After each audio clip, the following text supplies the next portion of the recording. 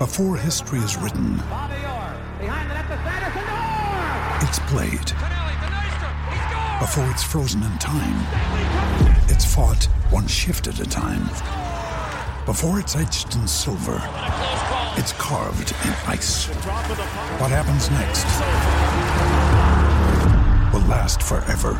The Stanley Cup Final on ABC and ESPN Plus begins Saturday. Ryan Reynolds here from Mint Mobile. With the price of just about everything going up during inflation, we thought we'd bring our prices down. So to help us, we brought in a reverse auctioneer, which is apparently a thing. Mint Mobile Unlimited Premium Wireless. How to get 30, 30, bit to get 30, bit to get 20, 20, 20, bit to get 20, 20, bit to get 15, 15, 15, 15, just $15 a month? Sold! Give it a try at mintmobile.com/switch. $45 up front for 3 months plus taxes and fees. Promo rate for new customers for limited time. Unlimited more than 40 gigabytes per month. Slows full terms at mintmobile.com. When you need mealtime inspiration, it's worth shopping Kroger, where you'll find over 30,000 mouth-watering choices that excite your inner foodie. And no matter what tasty choice you make, you'll enjoy our everyday low prices, plus extra ways to save, like digital coupons worth over $600 each week. You can also save up to $1 off per gallon at the pump with fuel points. More savings and more inspiring flavors make shopping Kroger worth it every time. Kroger, fresh for everyone. Fuel restrictions apply. Mary redeemed a $50,000 cash prize playing Chumba Casino this year. I was only playing for fun, so winning this was a dream come true. Chumba Casino is America's #1 social casino experience. It's serious fun. With over 80 casino-style games to choose from, you too could win life-changing amounts of cash. Be like Mary. Log on to ChumbaCasino.com and give them a whirl. That's ChumbaCasino.com. No purchase necessary. Void or prohibited by law. 18 plus. Terms and conditions apply. See website for details. The voice in the preceding commercial was not the actual voice of a winner.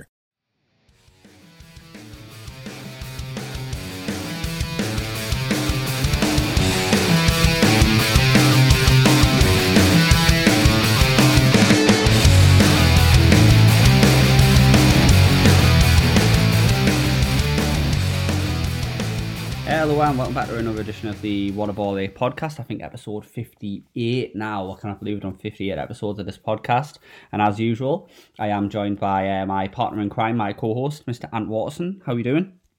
I'm good, mate. I'm not keeping count, so I'll take the word for that. It's 58. But having a good week. Four games of football on a day. What could possibly go wrong? Apart from I've had a few too many 0-0s, I think. But apart from that, yeah, excellent stuff. It's like Christmas has come early with 4 games a day. Not when they're 0-0, but yeah, it's all right. Yeah, it's some of the games is like opening up a Christmas present and getting socks. But at the end of the day, it's been all right, and it's been a decent start, I would say. I don't mind the socks, if I'm being honest. I like them. But yeah, and Brazil's just scored a second there. I don't know who got it but no, that's cool. And and we're joined by a guest today, making his return back to the podcast. We are joined by 1 quarter of It's Only a Game podcast, Mr. Jimmy Driver, Everton fan. How are you doing? You all right? I'm absolutely great. I'm feeling quite wistful now because Richarlison has just scored an absolute worldie, and I miss him. I absolutely miss him. What a player! Oh yes, I've got to change your baller contender already because that's just a hell of a goal. But in all seriousness, I'm all good. Yeah, like I say, watching the World Cup, you never quite know what you're going to get with this. It's either a cracking game or a drab 0-0 draw. But I mean, I think in this current economic climate, I'd quite welcome having socks because at least they'd have to put heating on them. That's decent. Exactly. But I think as well with regards to 0-0 draws, every single World Cup we all get ourselves psyched up. Oh my God, it's the World Cup. Maybe not this one for other reasons that whether we go into this or not later is up to you guys. But the amount of crap 0-0 draws we get in the group stages of World, I remember 2010 just being like horrendous. So it's not unheard of. I think we were spoiled with the 2018 World Cup and the lunacy of the games there, really, because I think there's been a few where I think they'll had to be in work, to be honest. Emotion is namely, it sounded awful on the radio. But yeah, otherwise, absolutely sound, all good, my end. Class. And just to break away, Gary, that is an absolutely fantastic goal. Like that was Richarlison's second one. I've literally just seen it. What a goal! It was brilliant. What a goal! I think we've already got a baller of the week there, haven't we?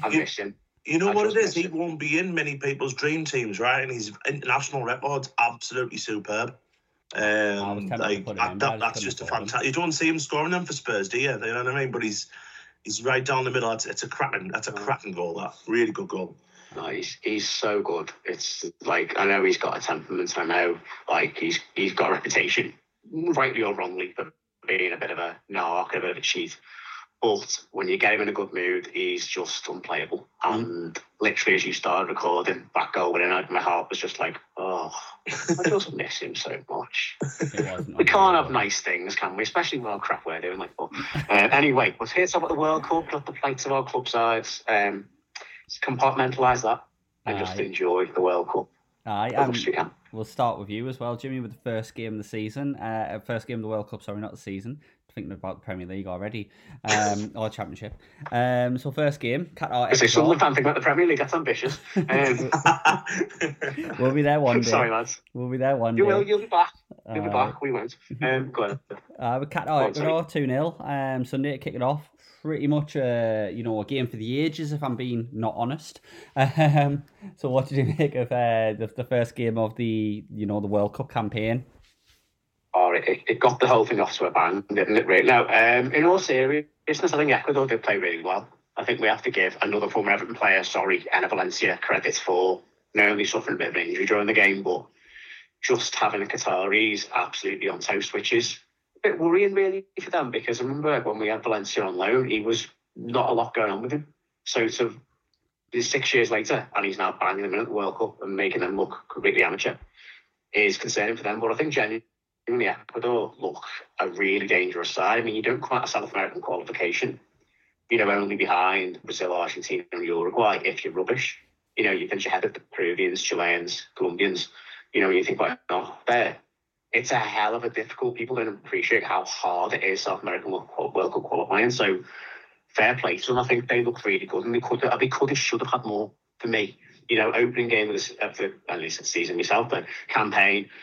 Don't take your foot off the gas. Go, because goal difference can mean so much within a World Cup. Well, it can mean so much anyway, but within a World Cup context, you could come down to, especially in that group where you don't know if it can be Senegal or Ecuador going through.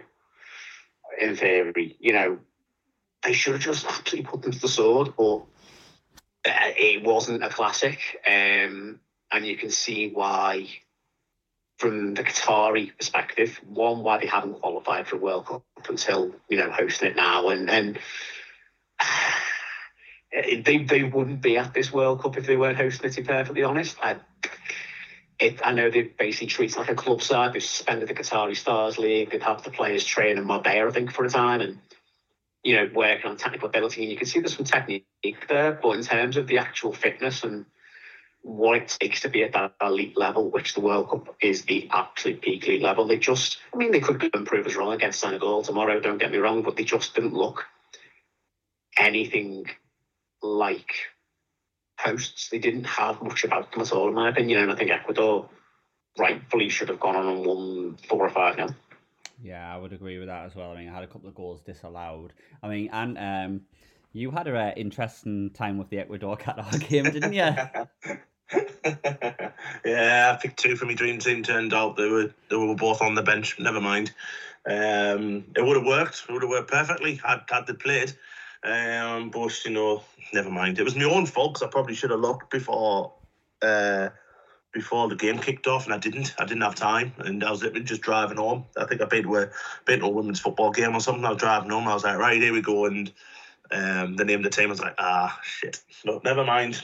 It happens. Never mind. But I agree with Jimmy actually about pretty much everything he said there. I mean, Qatar just, they're not great. They're gonna lose to Senegal. They're gonna lose quite heavily to the Dutch. And it's between Ecuador and Senegal, and that game's actually going to be I think it's one of the big ones to watch out for. For the rest of the group stages is Ecuador versus Senegal. I think that's going to be like one of those, a 1-game shootout. Whoever wins that'll go through. To be honest, I'm watching the Senegal and Netherlands game, and obviously watching Ecuador. Obviously, it's two completely different oppositions, but I think Ecuador are probably favourites to go through in that group now. Yeah, and I was going to mention obviously the next group and the next game in Group A was Senegal Netherlands, 2-0 Netherlands. What was your thoughts on that game, and? Laboured, very laboured. I thought the Dutch were all right without being brilliant, which is probably I think you can probably say that for a fair few teams, obviously bar the Spanish and England. A few teams are just slowly making their way into this World Cup. But the important thing for the Dutch was that they managed to get the 2 goals at the end, didn't they? I thought De Jong was excellent for them. I thought he had a very good game. They eventually, broke down the barriers and got, them 2 goals. But I think that's probably them qualified now, because I think they'll beat Qatar. Even if they get a draw tomorrow against Senegal, you kind of see 2 teams overturning that. So no one in that group. Obviously, England play either one of them 4, and out of them 4, I can't say anyone troubling England, to be totally honest. So I think we might be all right second round. Should be qualified. Obviously, it's not over yet, but yeah. Yeah. What did you make of Netherlands, Senegal, Jimmy? The Dutch are a young side. You can see there's not a lot of World Cup, well, obviously not a lot of World Cup experience, because they missed out in 2018. They've got a mixture of some really good young players like Gakpo, Simmons, and various others coming through. And then you've got like the couple of keepers who are buried. There's one lad, is it Remco Pasveer? He was on the bench, and he think he made like one appearance for the Dutch. He's like 38 or something, and he's come from like nowhere. And I think the 3 keepers have made 8 appearances for the Dutch generally, which is a mad start for a big side going to a World Cup to not have an experienced international level goalkeeper. But I think the Dutch will grow in the tournament, and I would say I wouldn't want to face in the last 16, because I think as they get on, they'll find their feet more. I think they were offered a tough game against the Senegalese. You know what you're going to get with the Senegal, and it's going to be physical. They're going to be quick. They're going to be dangerous. They're probably going to want to play on the counter. And Senegal missed. I know it's an obvious point, but they missed Mane so much up front. He offers so much. I mean, don't get me wrong; they've still got some cracking players in there. But I just think the Dutch had a bit too much. Well, they did have a bit too much because they won it in the end. But I just think it's a young side that will grow in the tournament, and I fancy them to go quite far if the draw falls right for them. Which, if they win the group, that's if they win the group. They should be all right in the last 16, depending on who they get. But from the Senegal perspective, I'd be gutted, because that was a chance to take points off or be the group favourites going into 2, in theory, easier games. And what a statement that would have made, especially after the injustice they suffered going out on the fair play rules in the last World Cup, to Japan. So it's a tough one, really, to see how Senegal, without their star man, despite being AFCON champions, how they can, where the goals are going to come from. And if they could go and smash a few past that, they've got a Qatar tomorrow, which, I suspect they will. But the Ecuador game, like Callum said, that's the big one at the end of the group stage, really, isn't it? Unless, of course, as I feared for the Qatar-Ecuador game, there's some like kind of shenanigans going with Qatar, and they try and raise a bit of morale in the Qataris and try and get a few decisions and a few dodgy penalties, try and get them a result or 2 to try and make it not look as horrific. Bit of politics at play, which I think we all kind of worried about when that goal was disallowed 3 minutes for offside for the Ecuadorians. But for me, I see the Dutch going through, and I would have to say at this moment in time, Ecuador to follow through, because I think the Senegalese threat up top isn't quite there yet. But I could and have been proven very wrong in my predictions on this World Cup so far. So don't listen to me. I mean, yes, thanks for having me on, but don't listen to my point of view on this. Fair. I mean, I think you made a good point. I think Senegal, Ecuador on paper, is going to be quite a good game. Coming down to the final group stage game, I do think there will be something there, and I do think it'll be a good game for the neutral to watch. We're kind of doing a watch along as well here with the Brazil game, and that shot from Fred a couple of minutes ago, he's never had that in his locker at Man United, which was interesting, just to kind of cut away there. But just moving on now to Group B, the 1 o'clock fixture was England-Iran 6-2. First of all, we'll start with you on that one, Jimmy. What did you make of that one? This is going to be an unpopular opinion, but I was annoyed. And you're thinking, how can you score 6 and be annoyed? Well, we conceded 2. And there was the Iranians, they worked hard, and obviously there's a lot of backdrops to the Iran situation with them not singing the anthem and the issues that are going on in that country. And, having listened to the build-up, I entirely sympathise with the Iranian people. And it's brave of the players to come out and not sing their anthem, and I'm sure their minds, it's a World Cup, but that's going to have an impact on you. But for us to have conceded 2 goals against a side that were offering very little, it was like I said with the Ecuadorians, go for the jugular, go for goal difference. And yes, you're thinking, what was it, 3-0 at half time? Shut up shop. But when the 4th went in after half time, I thought, go and get 5, 6, 7, go and win this by, doing what the Spanish did. And that penalty at the end wasn't a penalty. No at all. And I think I put out a tweet before the game as well. I'm very concerned for Harry Maguire against Mehdi Taremi. And lo and behold, we go 4-0 up. And what happens? Ball goes to get stuck behind. Taremi completely does Maguire. His run and scores. And it's like, well, anyone could have seen that coming because Maguire's been an absolute fridge for Man United at the back. So it's obviously we were brilliant going forward. No matter who you play, I think it's been shown in this World Cup that the Asian qualification section teams, the AFC teams, aren't as bad as we all assumed after the Qatar and Iran games, because obviously the results we'll go into later. And I think they're a decent side. But Queiroz, who's a very experienced manager, we know he's been at Real Madrid, he's been at Man United as well as an assistant. They're around no mug, so it's impressive to get the win.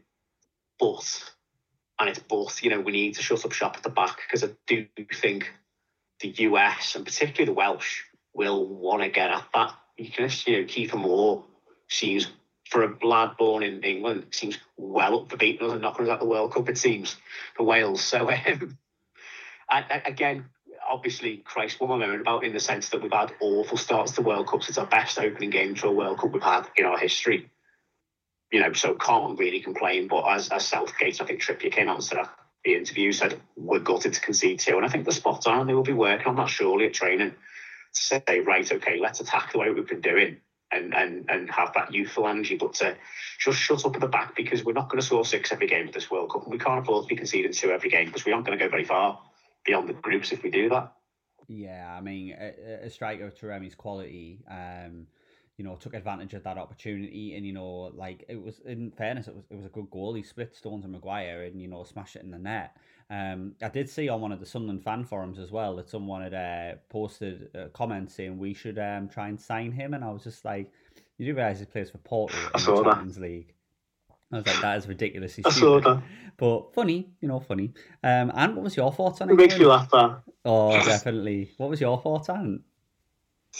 I was a bit disappointed that we conceded them 2 goals, especially the first one. I mean, obviously, they can't really blame for the referee getting the penalty decision wrong. The sort of second goal you can kind of wipe off, I suppose. But yeah, I thought first half we were excellent. Really, really, really, really enthused, to be honest, after watching all Nations League qualifiers and thinking that we're not looking good. It obviously goes to show that how many teams take this Nations League seriously, because that obviously we're being experimenting different things. But having Harry Kane, is like the quarterback kind of striker that he's used to at Spurs, bringing in Sterling and Saka and scoring all types of goals. I was very, very encouraged by our start. Tomorrow is going to be a different kettle against the Americans. Americans looked good in the first half against the Welsh. Thought they were very, very good. We need to tighten up at the back. We need to keep on doing what we're doing. But I think it's been, all in all, after what we usually start off with, which is either a laboured 1-0 win or we draw or lose or something. It was quite, it was all right. It was pleasing. I think out of all the teams I've seen so far, and this is including, I think the Brazilians have looked good tonight. The Spanish looked excellent, but we didn't know who they were playing. And England looked very good as well. So they're probably the 3 teams I would take away from the first round that look possibly like a finish, like a winner, to be honest. Yeah, I mean, I agree. I think we played well, and the positive coming from us as well was that we brought on more attacking players in the form of Foden and Grealish, who had a contribution to the game as well, which was great to see, because now Southgate has that headache as to who he'll play. I think he'll bring in Foden. I do think he'll start Foden, and I honestly think Foden... Tomorrow, I think he'll start. Nah, it'll be unchanged. He's pretty much confirmed it. He's pretty much confirmed that's going to be unchanged. I could see Foden coming in for Mount, I think Foden will play in the World Cup, don't get us wrong, but I don't, like, literally today Southgate's kind of said, because Kane's been past fit today, because Southgate's pretty much said it's going to be unchanged.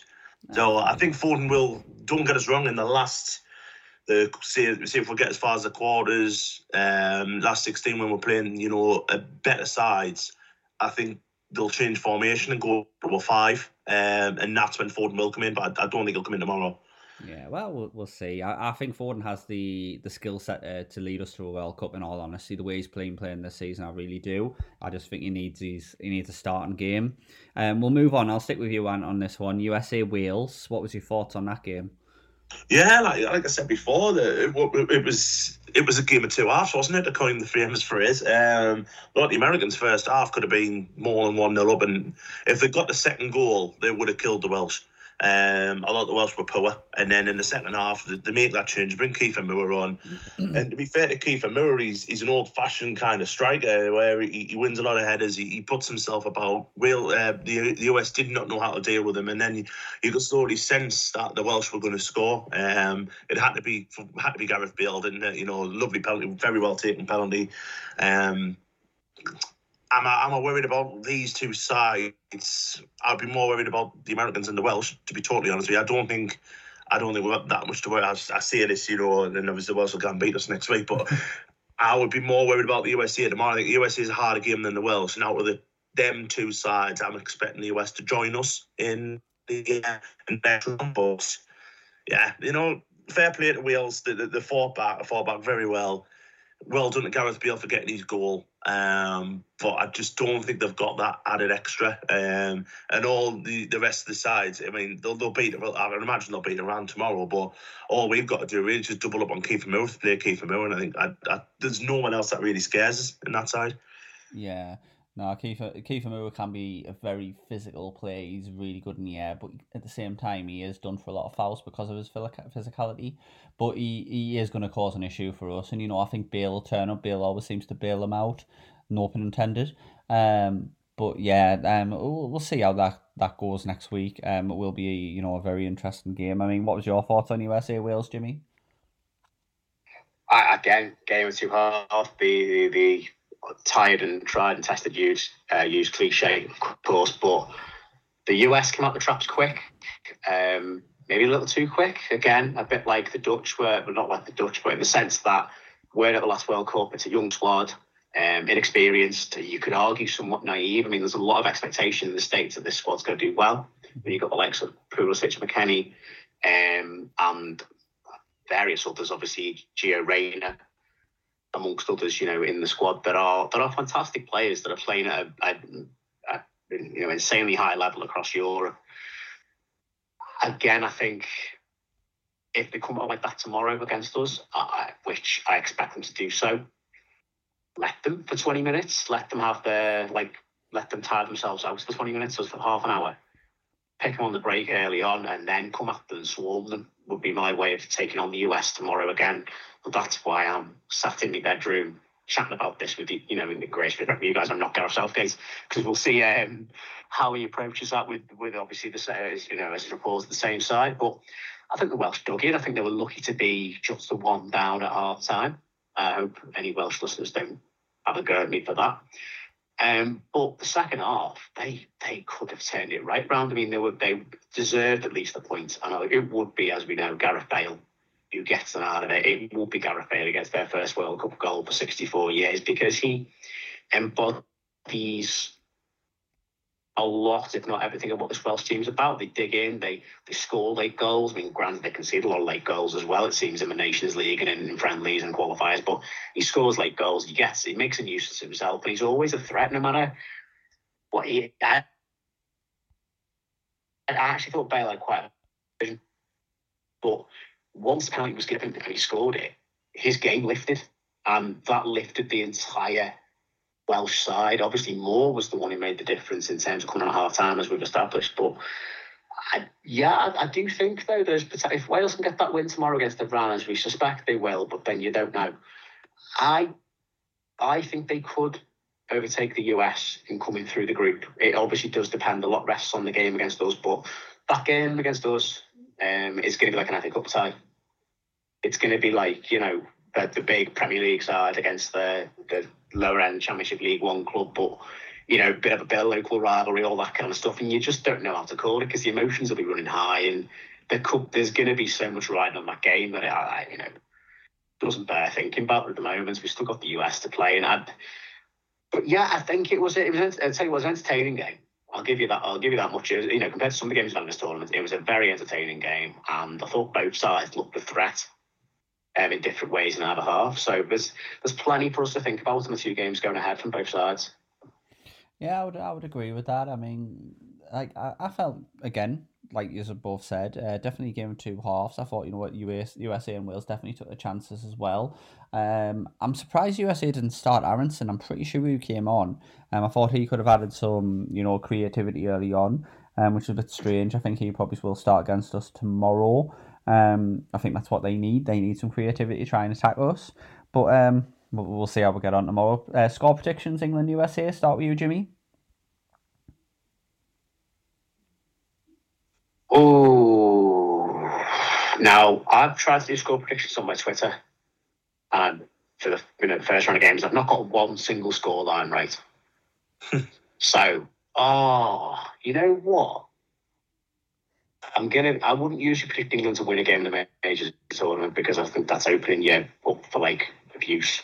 Mm-hmm. But I think the US will go ahead and we'll win it 2-1. I can see them coming out the traps early, get an early goal because our defence is suspect, but I can see us just having enough to beat them.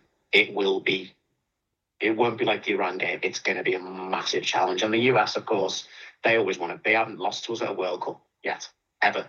And obviously it's US England. They're going to want to raise their game because it's, the old colonial empire, even though it's get over 1976. But yeah, I think 2-1 England, but it's not going to be easy. And? I'm just double checking what I went for in my predictor. And I have gone for with this because I've gone completely the wrong way. I went on results. Where are we? Tomorrow. So I went 3-0 England, so I'm going to say 3-0 England. Impressive. I might give US a goal, actually. We'll give US a goal. There we go. We'll go 3-1. Yeah, I want to say 2-1. I have a weird feeling, and this is me being impartial when I say this. I have a feeling it might be 1-1. Obviously, in my head, I want us to win, but I have a weird feeling it could potentially be 1-1, and then, a lot more rides on the wheels game. Just, I don't know why. I think that. Hopefully I'm wrong. This is one of these times where I do want to be wrong. But, we'll see. Yeah. But we'll move on to the next group, which had a bit of a shock. We had Argentina, Saudi Arabia. Obviously, Saudi beat Argentina 2-1. No one ever expected that. Now, Mexico, Poland, which was a bit of a drab draw. Jimmy, thoughts on Group C's opening game? Sorry, I've said Group B. I meant Group C. Well, I'll openly admit I didn't watch Mexico, Poland. Not through choice. I wanted to, but I was just busy. Although Lewandowski still hasn't scored at a World Cup, which I find remarkable. Because it's not like he hasn't qualified. I've got the Saudis next door, Jimmy. He'll score against the Saudis. Are you sure about that? Yeah, 100%. 100%. All right. I mean, he may well do. But I think obviously the bigger story, obviously Mexico-Poland is, the 0-0 draw kind of leaves the group wide open in that sense because it was always, we thought at the start, between those two for second place and it answers no questions. But the game that really answers no questions is the Saudi Arabia game. For me, it's the biggest story of the World Cup. Now, again, call it the cynic in me. I was listening to it on the radio and work, and I heard obviously 3 goals ruled out for Argentina, and then for offside and that, and then they come back and the Saudis win, and I was like, Part of me was a little bit, But actually, watch it genuinely, and you shouldn't think like that. But you're thinking everything around this World Cup, are they trying to give the Asian countries or certain countries a bit of a leg up to garner more interest in the tournament? But to be fair, watching it back, I mean, Saudi Arabia dug in towards the end, but they deserved it. Argentina turned up, and I think even by their own admission, haven't done their homework on Saudi Arabia. They came in. It's a bit arrogant, thinking they're going to beat this nation that doesn't really get out the groups much. I think they got out the group once in 1994, at Saudi Arabia, but they don't tend to make many waves. They lost the opening game of the World Cup last time 5-0 to the Russians, so it says a lot about them. A lot of all their players play in the Saudi Pro League, and you just think the Argentinians turn up and you're thinking they've got this, they're picking all the wrong players. For me, in some cases, like, they've got the guy, the Sevilla fellow in midfield, who's like 33 odd. I can't remember his name now, Papu Gomez.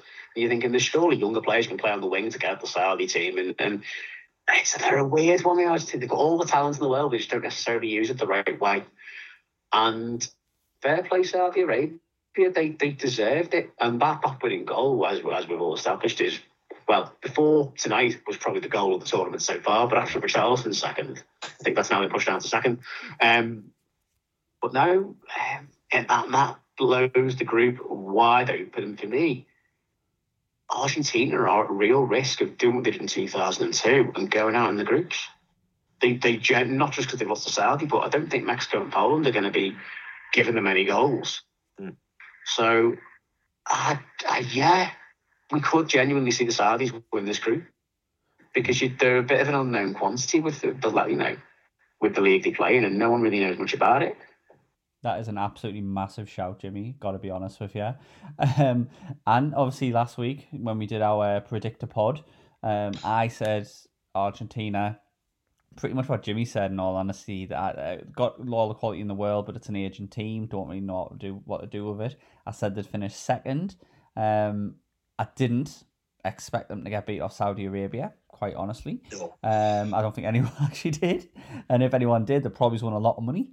I mean, what were your thoughts on, Mexico, Poland, and Argentina, Saudi Arabia? I mean, it's strange to think that they could either go out or they might just scrape through, really. I think the Saudis did deserve it, but if they play that high defensive line against Mexico and Poland, they're going to get picked off. And it should have been out of sight in the first half.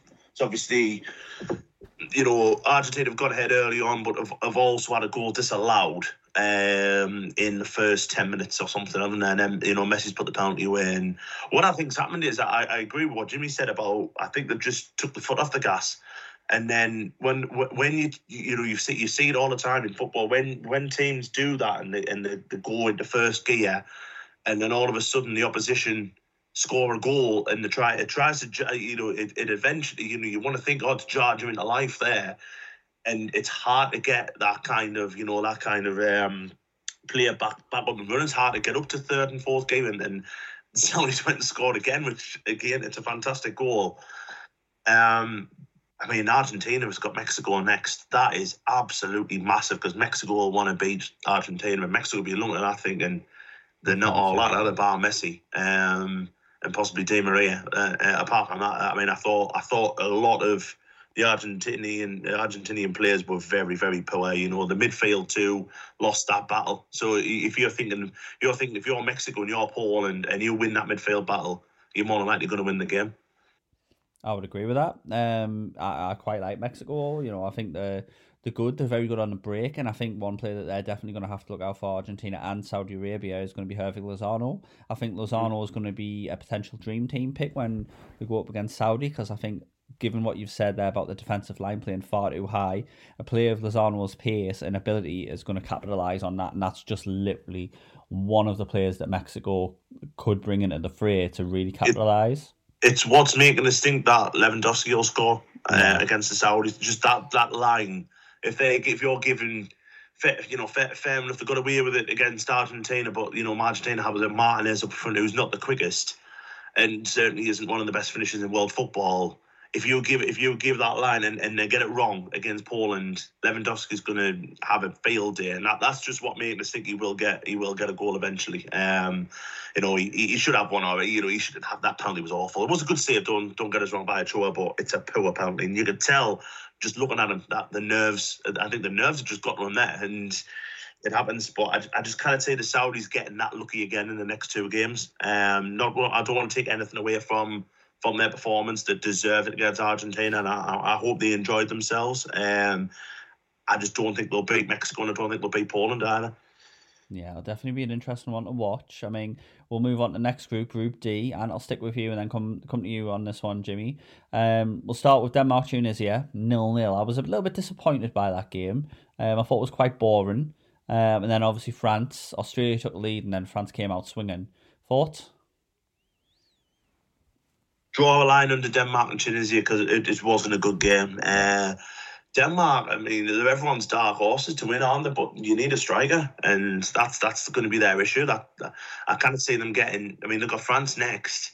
If France beat them in Denmark, and there's a winner out of Australia and Tunisia, then Denmark are staring down the barrel straight away, aren't they? And you've got to have a striker. I mean, Forsgaard's not doing it for them, and there's no one who's going to get them a lot of goals. Great to see Christian Eriksen back. At the world scene, after what happened at the Euros, and I thought he had a very good game, to be honest. The French game, I thought France were the problem was Australia scored too early. Had Australia left that at maybe the 60th, 70th minute, and it was still 0-0, you might have seen them, maybe come away with it, but they just angered the beast, they poked the bear, didn't they? And I thought Kylian Mbappe was fantastic. Thought he had an absolutely marvellous game. And fair play for Olivier Giroud, because he's a lot of people's kind of fall guys in that French side, and obviously Benzema got injured, so he kind of got thrust in. It was great to see him get a couple of goals at the World Cup. I'm really chuffed for him. Yeah, I mean, you mentioned there, obviously Mbappe did have a fantastic game, but a player who I don't think maybe got as much praise as maybe he deserved, besides obviously Olivier Giroud, was Dembele. Like, Dembele has not been fit for quite a while, he hasn't really had much opportunity at Barcelona due to injuries, and I thought Dembele, he played well. Like, to me, he looks like a potential dream team pick, for people who, have got the dream teams. Going forward, I think he got a couple of assists, so definitely an interesting one. For your potential dream team and maybe going forward if he keeps fit. I mean, Jimmy, what was your thoughts on them games? Oh, Denmark, you let me down. Denmark, I mean, on our pod about a year and a half ago, I tipped Denmark to win the World Cup because I was being out there and thought kind of edgy, and then everyone else kind of got on the bandwagon. So they've gone from dark horses to sort of pale horses, if you will. Because people just now, and then it was just like, I was listening to it thinking, go on, just push Tunisia away. And then, like you say, no strikers. That's the problem is we've looked at all the other names and gone, bloody hell, it's a good squad, and Eriksen back and all that. And you actually need to score goals to win the World Cup, or so you can get out the group. And that is a concern for the Danes. I think they've got enough to go through. I think they will beat Australia, which I'll get on to them in a bit. I think Tunisia are a solid side. I think they're another underrated team, a team that no one knows much about. But they always appear in these World Cups. They seem to randomly spawn in these World Cups. No one knows much about them, but they always put on a decent performance and really do themselves credit. But as for the France-Australia game, I think, like you say, Australia scored too soon. I think it all changed when, I can never remember which one went off. Was it Theo Hernandez went off injured and his brother came on? I can never remember which round. Lucas and then Theo came on, yeah.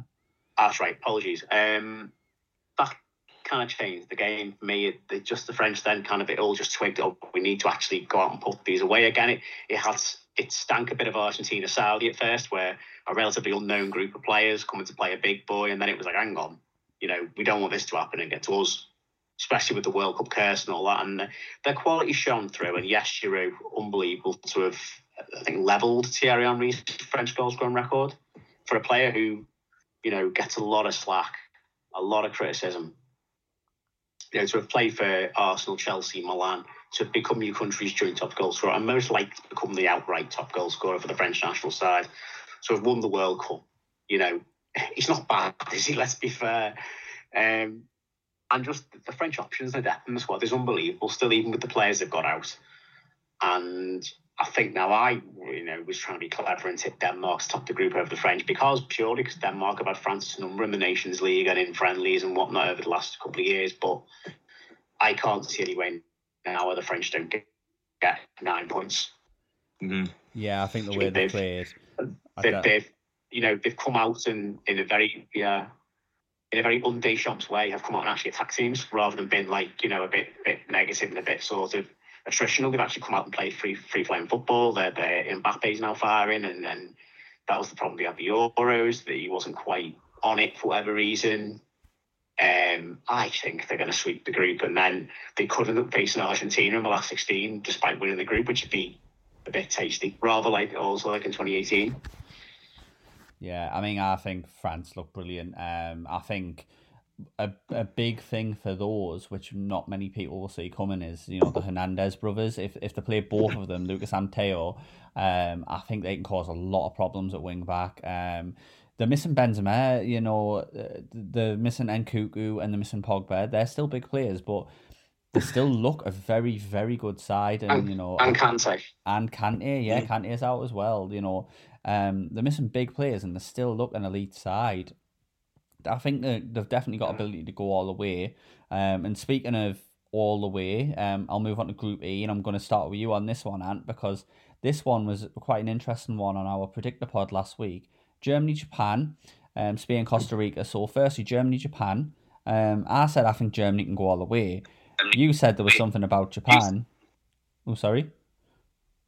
No, you said there was something about Japan where they wouldn't be taken lightly. You were proven right. 2-1 win. Obviously, Spain, Costa Rica. That was a 7-0 drubbing. Thoughts, Ant? I mean, it was a good prediction. The ability in Japan. Just very quickly, just touching on the French. You'll not see Lucas Hernandez and Theo play together because Lucas is out for the rest of the World Cup. He's done his knee quite badly. So best wishes to him. You don't want to see that, do you? You know what I mean? It looked straight away. When he went down, you kind of knew it was a bad one. But moving on anyway. Yeah, I mean, I thought the Japanese were superb. But the first half, though, I was kind of thinking they haven't showed up yet. Please go and attack. But it turned out to be an absolute masterclass of management, of like game management. I mean, he brings on players with pace with about 6 minutes to go against a tyrant German side who've got tired legs, who've got old legs at the back, and they had to weather a storm in the second half from the Germans. The goalkeeper made 3 or 4 good saves.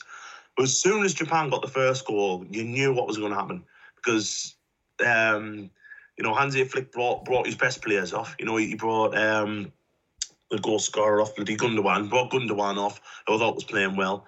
Salah as well, I thought he was playing really well. He brings them both off, and then, he didn't know what to do, did he? Once he went to 1-1, he thought, I'll bring Fulkrug on, who, can win a few balls, which he can.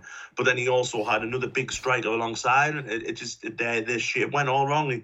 He knew the Japanese were just going to go on and win the game, and fair play to them. I said last week, I do think they'll qualify. I do think they'll get out the group.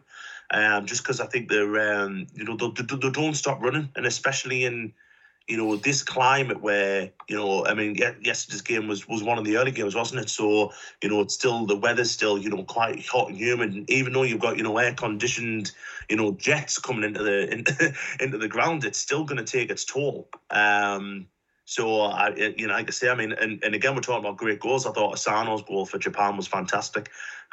Spain, we don't really know what we get from that game because Costa Rica, after the third goal, give up the down tools. It was great for us, Gary, to see, obviously Jibbs and Bennett play, but I think they probably want that game back, and they're probably going to be the whipping boys of that group. But yeah, Spain looked good, didn't they? I mean, without playing a centre forward, Ferran Torres getting a couple of good goals. Gavi I thought was excellent. Very, very good. But looks the player of the tournament so far, I think, bar tonight, where Richarlison's kind of took over.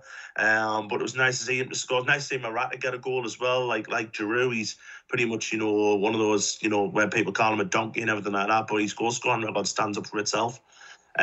So it would be interesting to see Spain when they play the good sides. To see, how, because it's a very young team, how they stand up against, some experience. But you can't deny a 7-0 win, can you? You know what I mean? And that could have been 10 or 11. Costa Rica, like I say, hopefully they'll go out with a bit of pride. They're not going to get out of the group, are they? You know what I mean? But I think Spain's a side that I think everyone will be looking forward to see again. So that's just good for them. And, you know, I mean, Germany now absolutely, you know, backs against the wall now. They have got to win these 2 games to get out the group. Absolutely, totally up against it. 2 totally different ways of play from, you know, the two big hitting teams. I mean, Enrique got it all right and Hansi Flick got it all wrong. I mean, we talked about this yesterday. Raum was really high up on the left, whereas you had Sula playing right back, who really shouldn't have been playing there, who was playing very, very deep as a right back with Schlotterbeck, who literally was all over the place. Shouldn't have brought off Gundogan. Gundogan was their best player, I thought, in the first half. I was quite surprised that they brought him off, and, you know, I think Flick got it all wrong, and he's got to take responsibility for that. I mean, Jimmy, what was your thoughts on, you know, the Germany-Japan game, which was a shocker, and obviously Spain absolutely destroyed Costa Rica? I love this Japan side. They're such good fun. Not least because they clean the dressing room after they win, which is always nice to see. Yeah. That's class, and the fans as well, I think. But just generally, they've got so much energy. They've got some absolute quality, including at the back, and we shouldn't lose sight of the fact that a lot of these Japanese players now are playing in top leagues. It's no coincidence that the 2 goal scorers are playing in German football. You know, Doan and Asano. You know, so they will know the German players and how they play really, really well, because they play against most of them week in, week out in the Bundesliga. And again, in my pre-tournament predictions, I thought, oh yes, Spain and Germany should make it through. But I always looked at Japan and thought they will take points, whether they get through or don't. You know, I still don't know. But well, all they need to do now is beat Costa Rica in the next game, which looks likely, and then they'll be through. And it means one of Spain or Germany, well, most likely Germany, are going. So the Japanese just look fantastic, and they play without fear. And whereas Saudi were kind of hanging on towards the end with Argentina, the Japanese could have gone and got a third against the Germans. They looked comfortable, I thought. And it wasn't as, you know, we were in the office and everyone was like getting all shocked. Oh, the Germans have lost one. I was like, well, do you know what? This Japanese side are largely European-based players. Not that should matter, but they've got that nous. They've got that big game, you know, elite level experience. So I think they're brilliant. I really do. As for the Germans, if you pick Dortmund defenders, you're going to defend like Dortmund. And anyone with half the Bundesliga knowledge will know you don't want to defend like Borussia flipping Dortmund, because they're so frustrating. They've got so much ability. They've got so much about them, this German side. And it's weird because you look at Spain and go, they got 7 goals, where's the attackers? And you look at the German side, like Füllkrug, Havertz, and so on, all attacking players. And you go in, who've, you know, perfectly good players, and go, hang on, but where are the goals coming from? You know, Füllkrug's been scoring loads for Werder Bremen. I think he's the highest goal scorer in German, you know, in the league. Musiala's been fantastic as a creative player. Havertz, very creative, not got a great goal scoring record. It's there, but then it just didn't click at all yesterday. And you can't say it was down to lack of preparation or any arrogance like the Argentinians potentially. It was a case of they were just outplayed. And like you say, the defence was just shocking. You know, Sula and Raum, I mean, individually very good players, but they're not the German defence. They're not Philip Lahm, let's put it that way, are they? No, you absolutely not. And that's the thing. You've got to be an all-round good side to you can't just get by on vibes in a World Cup. You know, you can win a game or, you know, whatever, maybe get out the group at best, but I do fear for this German team. It's a bit stagnant, and yet they've got some good young talent going through. Musiala is unbelievable. You've got the lad Lukaku. I know a slight up Dortmund's defence, but attacking-wise, they always seem to get a few goals. He's a good young player who I typically breakout player of a tournament. They're going to get a kick. I'd start him.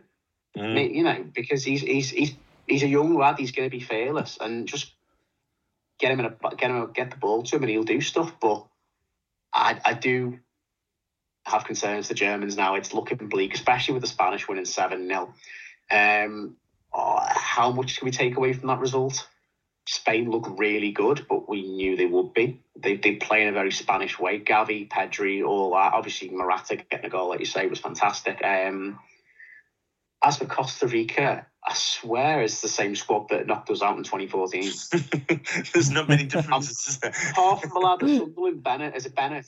They've still got, I mean, Keylor Navas is still a top keeper, but they've still got Brian Oviedo. I thought he'd retired from football. He's only 32 as well, you know. I saw him getting done by, I can't remember who it was now, for one of their goals, and I thought, I swear he's retired. They've still got, what's his name, Brian Ruiz, ex-Fulham player. I'm like, in the nicest way, don't get me wrong, very talented players on their day, but they're about 10 years past their prime of this Costa Rica side. Did you see the stat, Jimmy, that the youngest player ever to play for Costa Rica and the oldest player ever to play for Costa Rica both played in the same game yesterday? That's outstanding. I love it. Did you all see Costa Rica had an XG of 0? Which I don't often read into XG stats, but that one I think you can take as fairly definitive. I mean, like I say, the Costa Ricans are outplayed. I don't see him getting a point. I barely see him. I mean, they'll probably go and win 2 games now, but they got there by finishing 4th in CONCACAF, which, as much as I respect the North American region, you know, you come 4th behind Canada, US and Mexico. It's not the strongest region. Then they beat New Zealand in a playoff, which, again, the greatest respect to New Zealand. They got Chris Wood. That's about it. You know, they've not beaten anyone of any note really to get there, and they've come up in a tough group with 3 very good sides that have all got potential to get to the latter stages. They basically, Costa Rica have ended up in the group of death again, but 8 years later than they should have been. With the same players, bar one. With the exact same players, bar 1 or 2. Yeah. You can't do it in 2014 all over again. Which again, I think Costa Rica's record of the World Cup, take out that one in Brazil, their record of the World Cup's absolutely crap. You know, and I think the shadow of the pressure of 2014 is lingering over these players. And you knocked out Italy, Uruguay, and England. Why can't you do it with Spain, Germany, and Japan? Well, because they're all old as fuck now. So I mean, sorry, but sorry, I didn't mean to swear. But I just, if you were to ask me to name the 32 nations of the World Cup, I think Costa Rica would be the one that I'd forget. Which is really sad because they've got some, like I said, they've got a lot of Sunderland, who is a cracking young player, but I do feel for them. It's looking scary already for them. It is, and just to make you laugh as well, Jimmy, me and Ant have actually ordered Costa Rica Juice and Bennett shirts. Sound? Yeah. I mean, to be fair, like... It's still in China, though. Yeah. It's still in the Suez Canal somewhere. It might come when the next World Cup's due to start, so, yeah. Well, never know. The thing is, like, Costa Rica will be out by the time they come. We could have got a decent discount because they'll be out by then. But nah, if he's your club player, it's sound, isn't it? It's not like you're ordered like Brian Ruiz or even Brian Oviedo shirts. I can't even think who else plays for Costa Rica these days, but I should know because they've been there for that long. But nah, it's going to be interesting to turn up the stadium like with those shirts on. Definitely. I mean, we'll move on as well. I mean, speaking of old players, going into the next group, we've got Group F. So we've got Morocco, Croatia, really drab draw, and then we got Belgium, Canada. Canada have the oldest player in the World Cup, Atiba Hutchinson, their captain, 39 years old, playing, which was an interesting one. But we had this discussion about Canada last week, and I said they might surprise a few people. I'm going to be honest, I thought they were better than Belgium. I think Belgium got lucky, and I think Kevin De Bruyne even came out and said that, because he won player of the match, and he was like, I don't really think I was player of the match. Never in the world. Yeah. He got shocking. He got I think it was like 68 or 69% pass completion, which I don't entirely attribute that to De Bruyne. I attribute that as much to the absolute turgid team that was around him, considering he usually gets the high 80s for City. But it goes to show that you need the players around De Bruyne. Not that De Bruyne is obviously world class, but when he's playing with players on the downward end of the hill, shall we say, that he's not going to be able to influence the game in the way that he does for his club. Yeah, definitely. I mean, what was your thoughts on Group F, Jimmy? And then we'll move on around for it. I mean, quick cheeky plug. We had a former Canadian international on our last episode, Ian Hume, formerly of Tranmere and Leicester. So if you want to go and listen to that with the Tony again, we talk about the Canadian national side and the journey they've had from when Ian Hume played in the 2000s, when they were practically nowhere on the world stage, And he played with, and he's good mates with Atiba Hutchinson. He's grew up with him. So that shows sort of, in the greatest respect, the fella who's been retired a few years, has played alongside Atiba Hutchinson, who's still going. And he was the only player in the Canada squad who was actually alive when Canada last played at a World Cup in 1986. I tipped Croatia and Canada to get this group because I can't stand this Belgian generation anymore. They remind me of England when they had the quote-unquote golden generation, that all the talent and ability in players and individuals, but as a squad, they just don't click. And they were remarkably lucky, not only to win the game, but to get a clean sheet. And it should have been the other way around the scoreline. I think the Canadians played the game as well as they could have, apart from missing the penalty. They couldn't have done much more other than score. The Canadians, I thought, they played it with pace, got down the wings, got at the ageing Belgian players. The Belgians looked like they were running a treacle, to be perfectly honest, most of the game, And it annoys me when you see games like that, because you want to see a bit of you want to see another upset. You want to see the young, fresh team go and do it against the tired old team that we've kind of known and been waiting for years for this Belgian side to come good. And don't get me wrong, they've had semi-finals and that, and they've beaten England twice the last World Cup. They've had some wonderful results, but they've never quite reached the heights that they should have done under Roberto Martinez in terms of winning a major tournament. And it just annoyed me, that result, to be perfectly honest, because I just thought how harsh on Canada to have lost that game. And yeah, I still think, Belgium, Croatia, I just imagine that's going to be like, that episode of The Simpsons where they're just like knocking it around triangles around the midfield. And it's just that's how I imagine Belgium, Croatia is going to be, because in years gone by, that would have been a cracking group stage game. Now it's just going to be like geriatrics, just knocking it round, and it's going to be so dull. Because Croatia, Tunisia was a game that happened. That's all I can say about that, really. There's not a lot more. Modric being the first player to play in 3 separate Euros and World Cups within 3 different decades is a good achievement, but that's literally all I can take away from that game. Yeah. But Canada played the way they did, and they will. The story's not over for Canada yet. I think they will really. They'll break their goal scoring duck in the World Cup, and they'll surprise a few more in the next 2 games. Yeah, I agree with that. There's something about the Canada team which I like. Obviously we discussed this last week, and I think I obviously got a few raised eyebrows when I said, obviously, I think Canada, might surprise a few people. Granted, they did surprise Belgium. I don't think Belgium ever saw that coming. Morocco against Croatia was a very drab game. Modric, I don't really think was at his best. I thought the best opportunity that came in that game was Hakimi, where he smashed it, and it was a great save by Levakovic. But going out of that group, I think the biggest praise was going to be for the Canada team. It was a good game to watch as well. What was your thoughts on that? If you're watching the Morocco-Croatia game and you're a Canadian management player or fan, you're thinking, we'll get these two. Because that was just a horrendous game. You knew that was going to finish 0-0 after the first 10 minutes when, Morocco had a couple of chances, but Croatia were absolutely, they were terrible. And the problem is, it's probably the same. I think we went back, it's probably the same with the Argentinians. It's probably the same with the Uruguay team who played today, where a lot of these players are getting a little bit, long in the tooth. Luka Modric is a fantastic footballer, but he needs some younger blood to come in and help him out, and instead of relying on the likes of, Perisic and all that. And I was half expecting Mandzukic to still be in the squad, to be honest. They need some youth in there, whereas the Canadians, the only worry I've got with Canada is they'll never get another chance again to cause that shock. And they should have been out of sight by half time. The penalties, it's a bad penalty. You just blast that. Do what Ronaldo did. Do what Bale did. Just blast it. If the keeper saves it, and then you're putting all your effort in, it's a good save, fair enough. But them ones where you're trying to trick the keeper, if it ends up like that, and you makes yourself just look stupid, to be honest. But they even missed a couple of good chances at the end of the first half, and obviously, Belgium have gone away with their one good chance. And to be fair to Michy Batshuayi, another striker who's much maligned, he took that brilliantly. Great goal. But I'm still in absolute disbelief that De Bruyne got man of the match. I've never seen him play as bad in my life. And but Belgium, they've played their get out of jail free card, and they've won.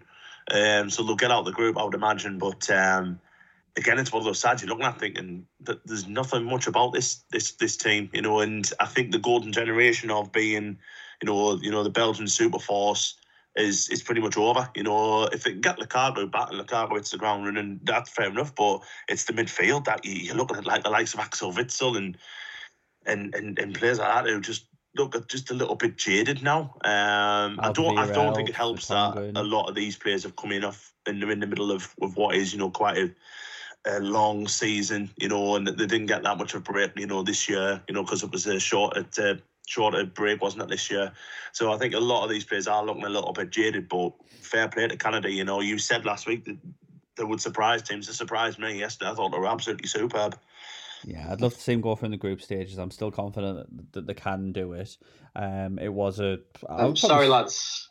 Can I just interject a second? Sorry, I'm aware I did say Croatia, Tunisia. I meant Croatia, Morocco. It just shows how little that game registered with me.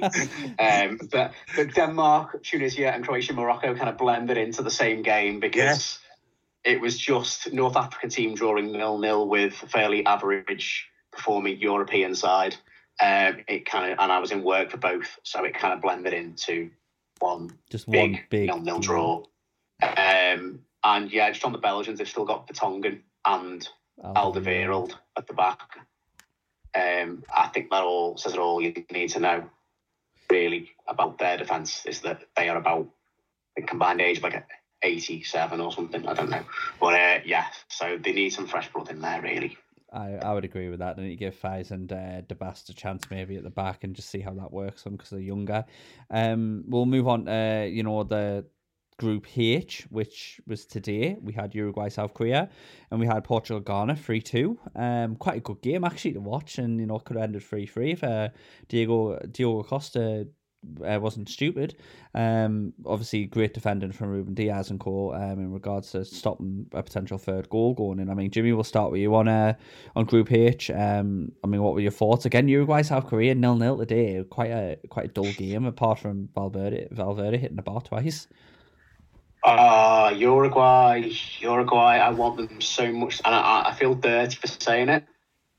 I want them so much to do well, and I want them to be nasty as anything, and just the S-housery of them, because when you've got Nunez, Suarez, Cavani up there, you just want to see a bit of that, and they offer something a bit different. And, I don't get me wrong, I like the South Korean side as well. I think they've got, all the Kims at the back, and obviously Son Heung-min up top. I think they're a really good side. But Valverde's different gravy. I think he's one of the best players in position on the planet at the moment, and that's what I think will see Uruguay through this group. But waiting just for them to do something different, and it never came. And like I think Anne pointed out, there's a few players in the Uruguayan side now that are long in the tooth, that are a bit older. Still got Diego Godin at the back, which again thought he retired. They again another side that you just frustrate me. Well, both do, because again, it's Group H is a weird one in that all four sides looked at it at the start before the tournament. I thought every single one of those sides could realistically top that group, and it's not many groups like that. It's a very World Cup group, when you look at the fixtures. And I know there's still 2 games left for all the nations, but I just expected so much more from that Uruguay South Korea game from both sides, but in particular Uruguay. And then Portugal, what a week it's been for, we can't really avoid talking about him, can we? Cristiano Ronaldo, the first man to score in 5 separate World Cups. Wherever your opinion of him is as a player, obviously I think most people will have their opinion and will share the same opinion of his treatment at Man United and the way he's gone about what's happened. And he's kind of got what he asked for ultimately with that. That's a separate issue, but you've got to commend any player who's got the staying power and the ability to, albeit with a penalty today, to have achieved 5, separate World Cups to score in. The Ghanaians, though, I like them. I was surprised we didn't see more from Tariq Lamptey, who I really rate at the back, sort of right back or right wing back, making marauding runs. But I think there's still, even though they lost today, it was an entertaining second half, Portugal, Ghana. And I think I've forgotten the fella's name now at the end, the Ghanaian who scored that last minute goal and did the Ronaldo celebration, was 1, iconic, but also 2, a bit daft, because you're still losing. You're 3-2 down, lad. Stop celebrating. You've seen how much they had on time for goal celebrations in this game. Just get back and try and get, there's like 10 minutes going to be added on if you score a goal, so go back and get a third. But I think that's going to be Portugal now should get through the group. I actually thought Portugal would struggle. I thought there'd be too many internal issues. It wasn't a very happy camp from sounds of it at the start. But I had Uruguay and Ghana to go through, but I think that result today, I think Portugal gets through, and then it's anyone's guess as to who goes through with them, but I still maintain Uruguay will just have enough to sneak out two very, very turgid victories, possibly against, well, maybe not against Portugal, sorry, but against the Ghanaians potentially, which will be a hell of an occasion as far as the Ghana. I can't wait for that, personally, because it's just going to be, I hope it's everything that we want it to be. I think it'll be an interesting game. I do think it'll be an interesting game. I think Ghana looked all right, against Portugal. And you mentioned there about internal issues. I mean, when we did this podcast last week, I said exactly the same thing, if I'm being honest with you, Jimmy. I feel like there's going to be an issue where Ronaldo and Fernandes are going to clash, and there's going to be something that's potentially going to happen there.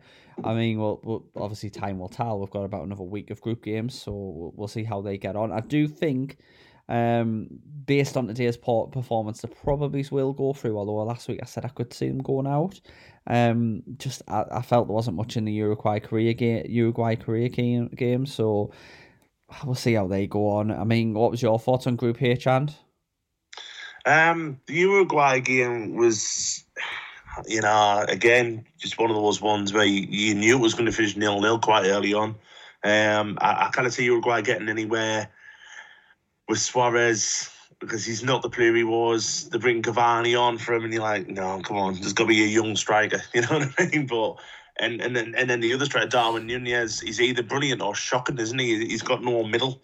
He's got no middle ground. I agree with what you said about Valverde. I thought he was excellent today.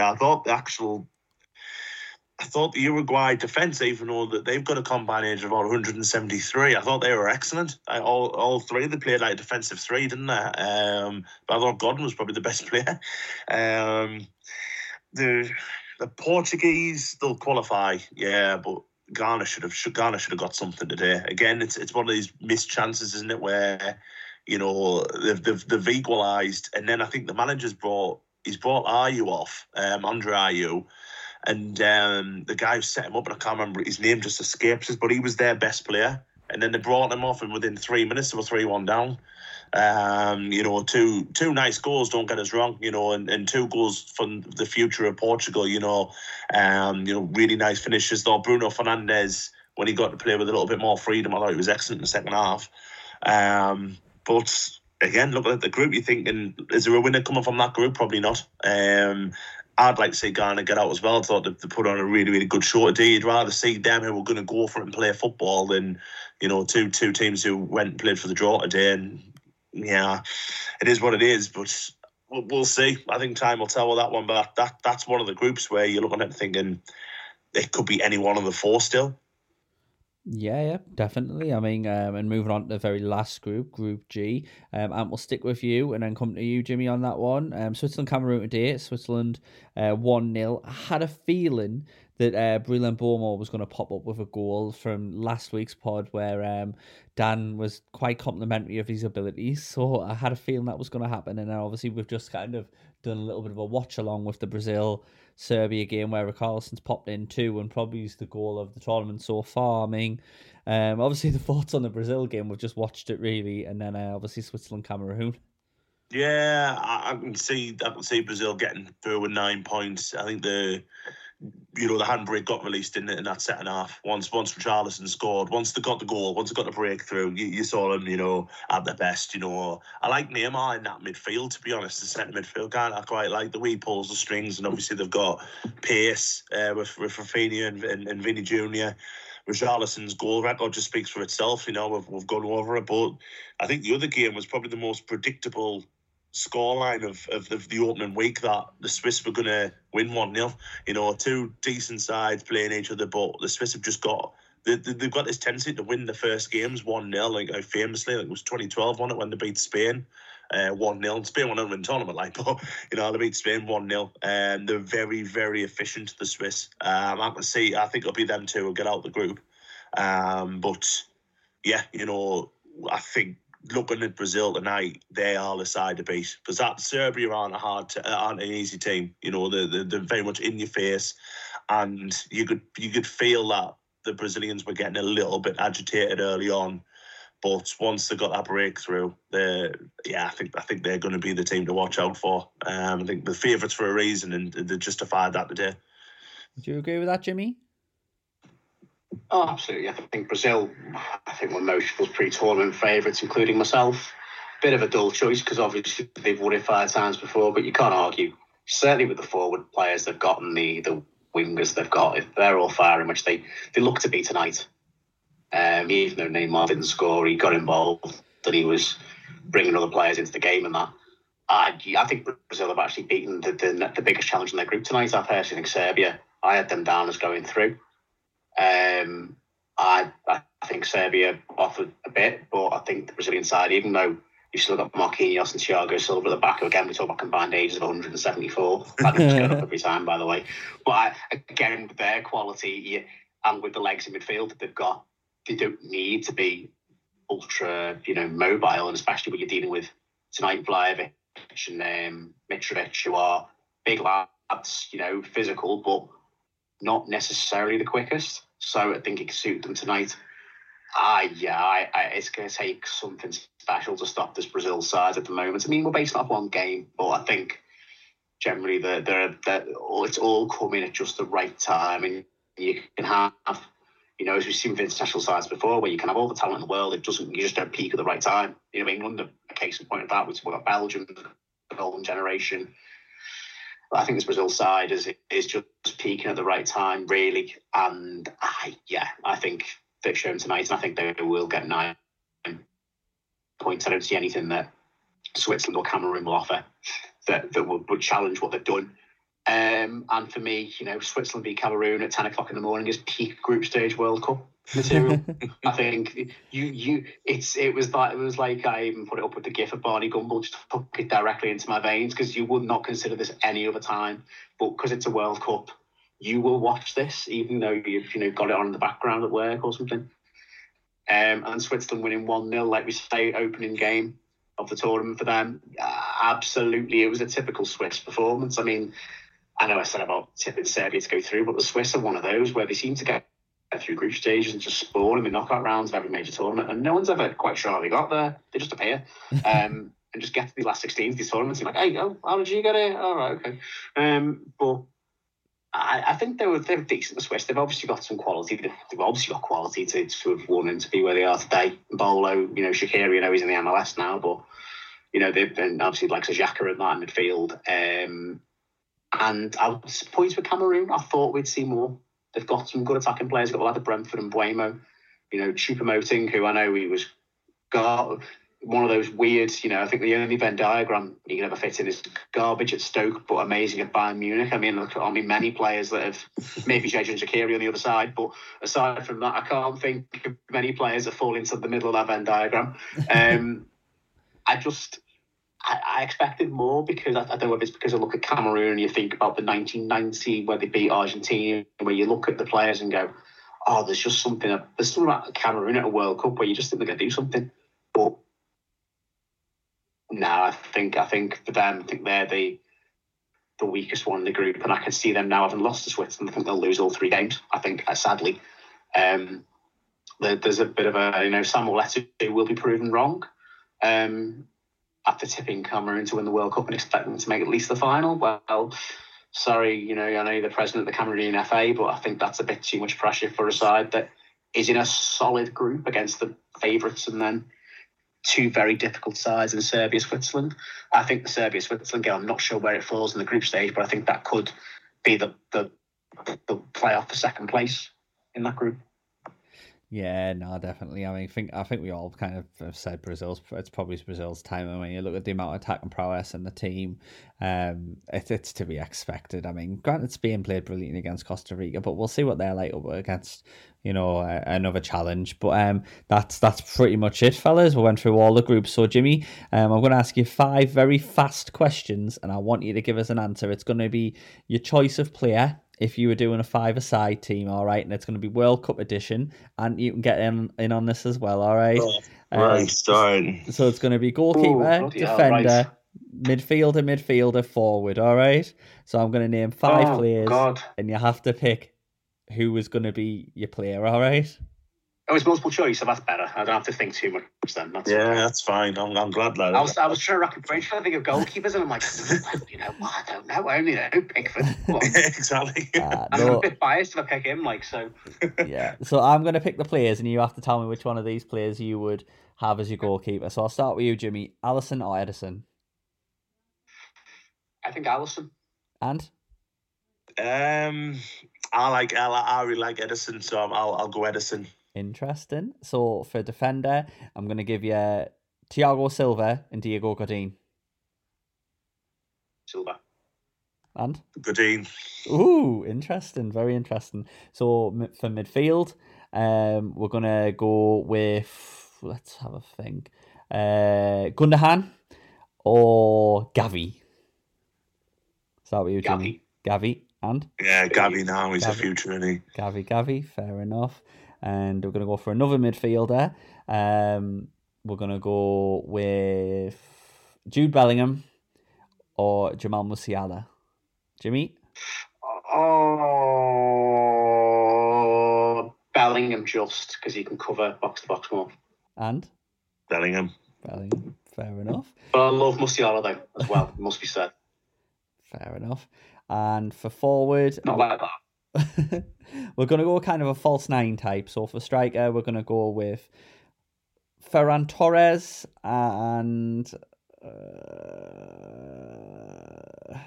let me think. I'm struggling here with this one. Was that the Gary Neville? That's the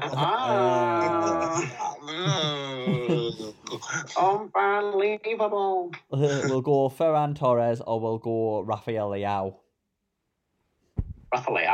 Leao and? Yeah, same. Leao, interesting. I love him. He's brilliant for Milan. Yeah, I was going to put him in my dream today as well. I just totally forgot to do it because he has been absolutely class. And lastly, we'll move on to baller and ball ache. Jimmy, we'll start with you for your baller. It's got to be an obvious one. Sadly, it's got to be Mr. Salem Al Dawsari. I hope I said his name right. For the maybe not the best goal of the World Cup so far. I think Gavi or Richarlison might take that for their goals, but for the certainly most iconic, memorable goal that we'll be speaking about for years. Regardless of what Saudi Arabia do, and if Argentina are even going to win the tournament, we'll still be talking about that goal and that moment for many, many years to come.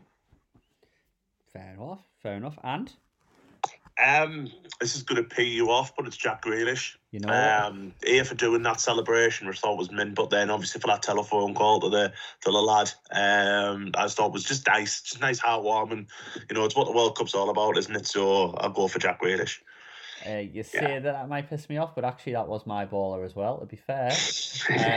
Obviously I put it on our Instagram. I thought I've always said that Jack Grealish is a good humanitarian. I don't necessarily rate him as a player, but I think he's a good person. You hear stories about him paying for everyone's petrol at the petrol station and stuff like that.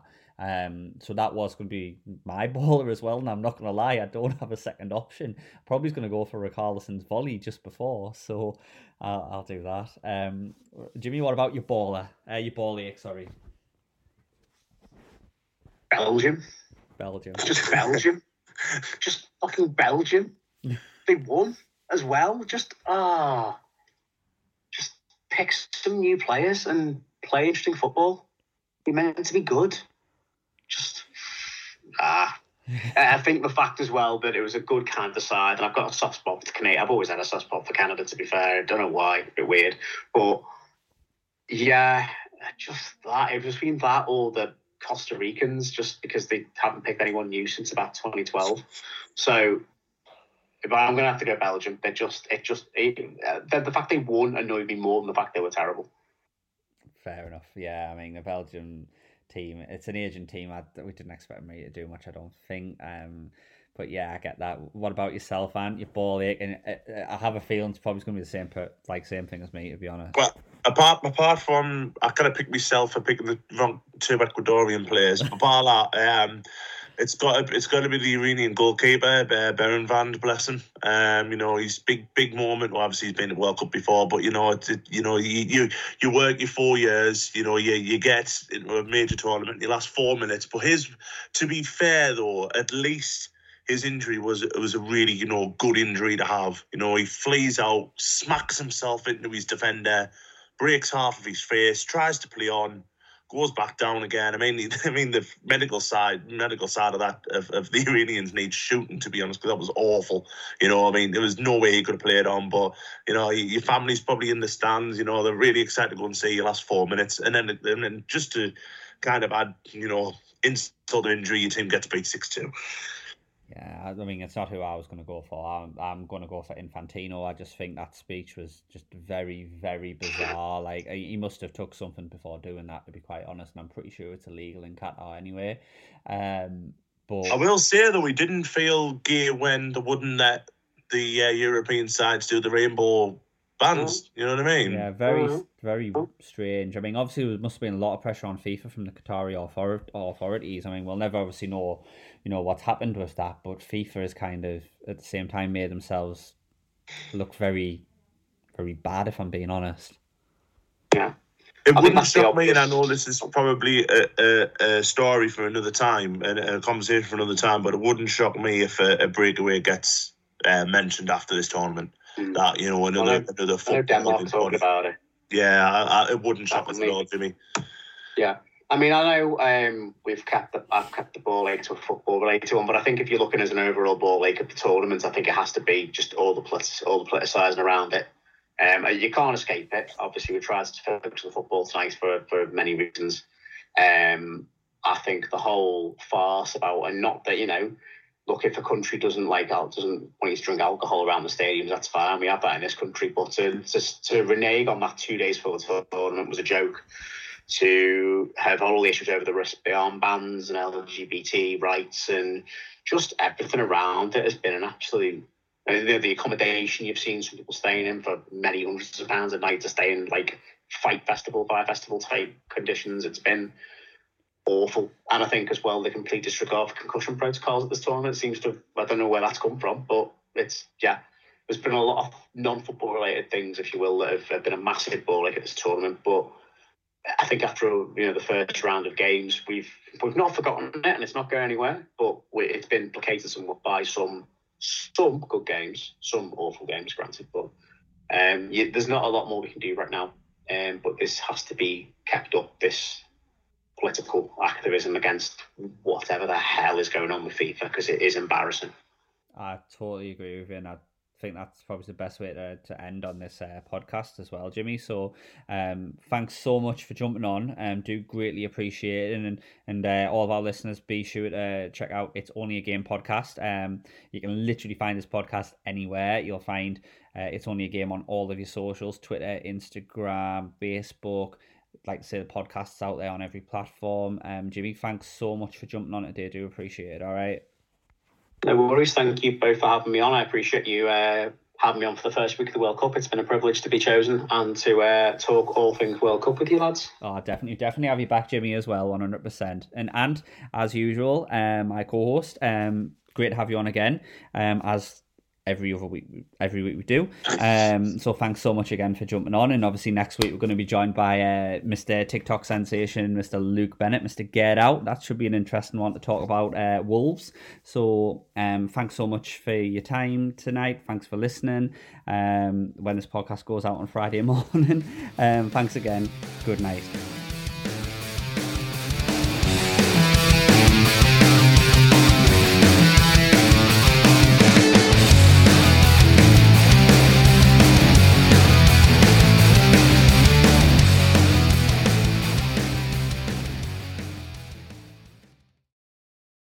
Mary redeemed a $50,000 cash prize playing Chumba Casino this year. I was only playing for fun, so winning this was a dream come true. Chumba Casino is America's #1 social casino experience. It's serious fun. With over 80 casino-style games to choose from, you too could win life-changing amounts of cash. Be like Mary. Log on to ChumbaCasino.com and give them a whirl. That's ChumbaCasino.com. No purchase necessary. Void or prohibited by law. 18+. Terms and conditions apply. See website for details. The voice in the preceding commercial was not the actual voice of a winner. Sports Social Podcast Network. Lucky Land Casino, asking people, what's the weirdest place you've gotten lucky? Lucky? In line at the deli, I guess? Aha, in my dentist's office. More than once, actually. Do I have to say? Yes, you do. In the car before my kids' PTA meeting. Really? Yes. Excuse me, what's the weirdest place you've gotten lucky? I never win and tell. Well, there you have it. You can get lucky anywhere, playing at LuckyLandSlots.com. Play for free right now. Are you feeling lucky? No purchase necessary. Void where prohibited by law. 18+. Terms and conditions apply. See website for details.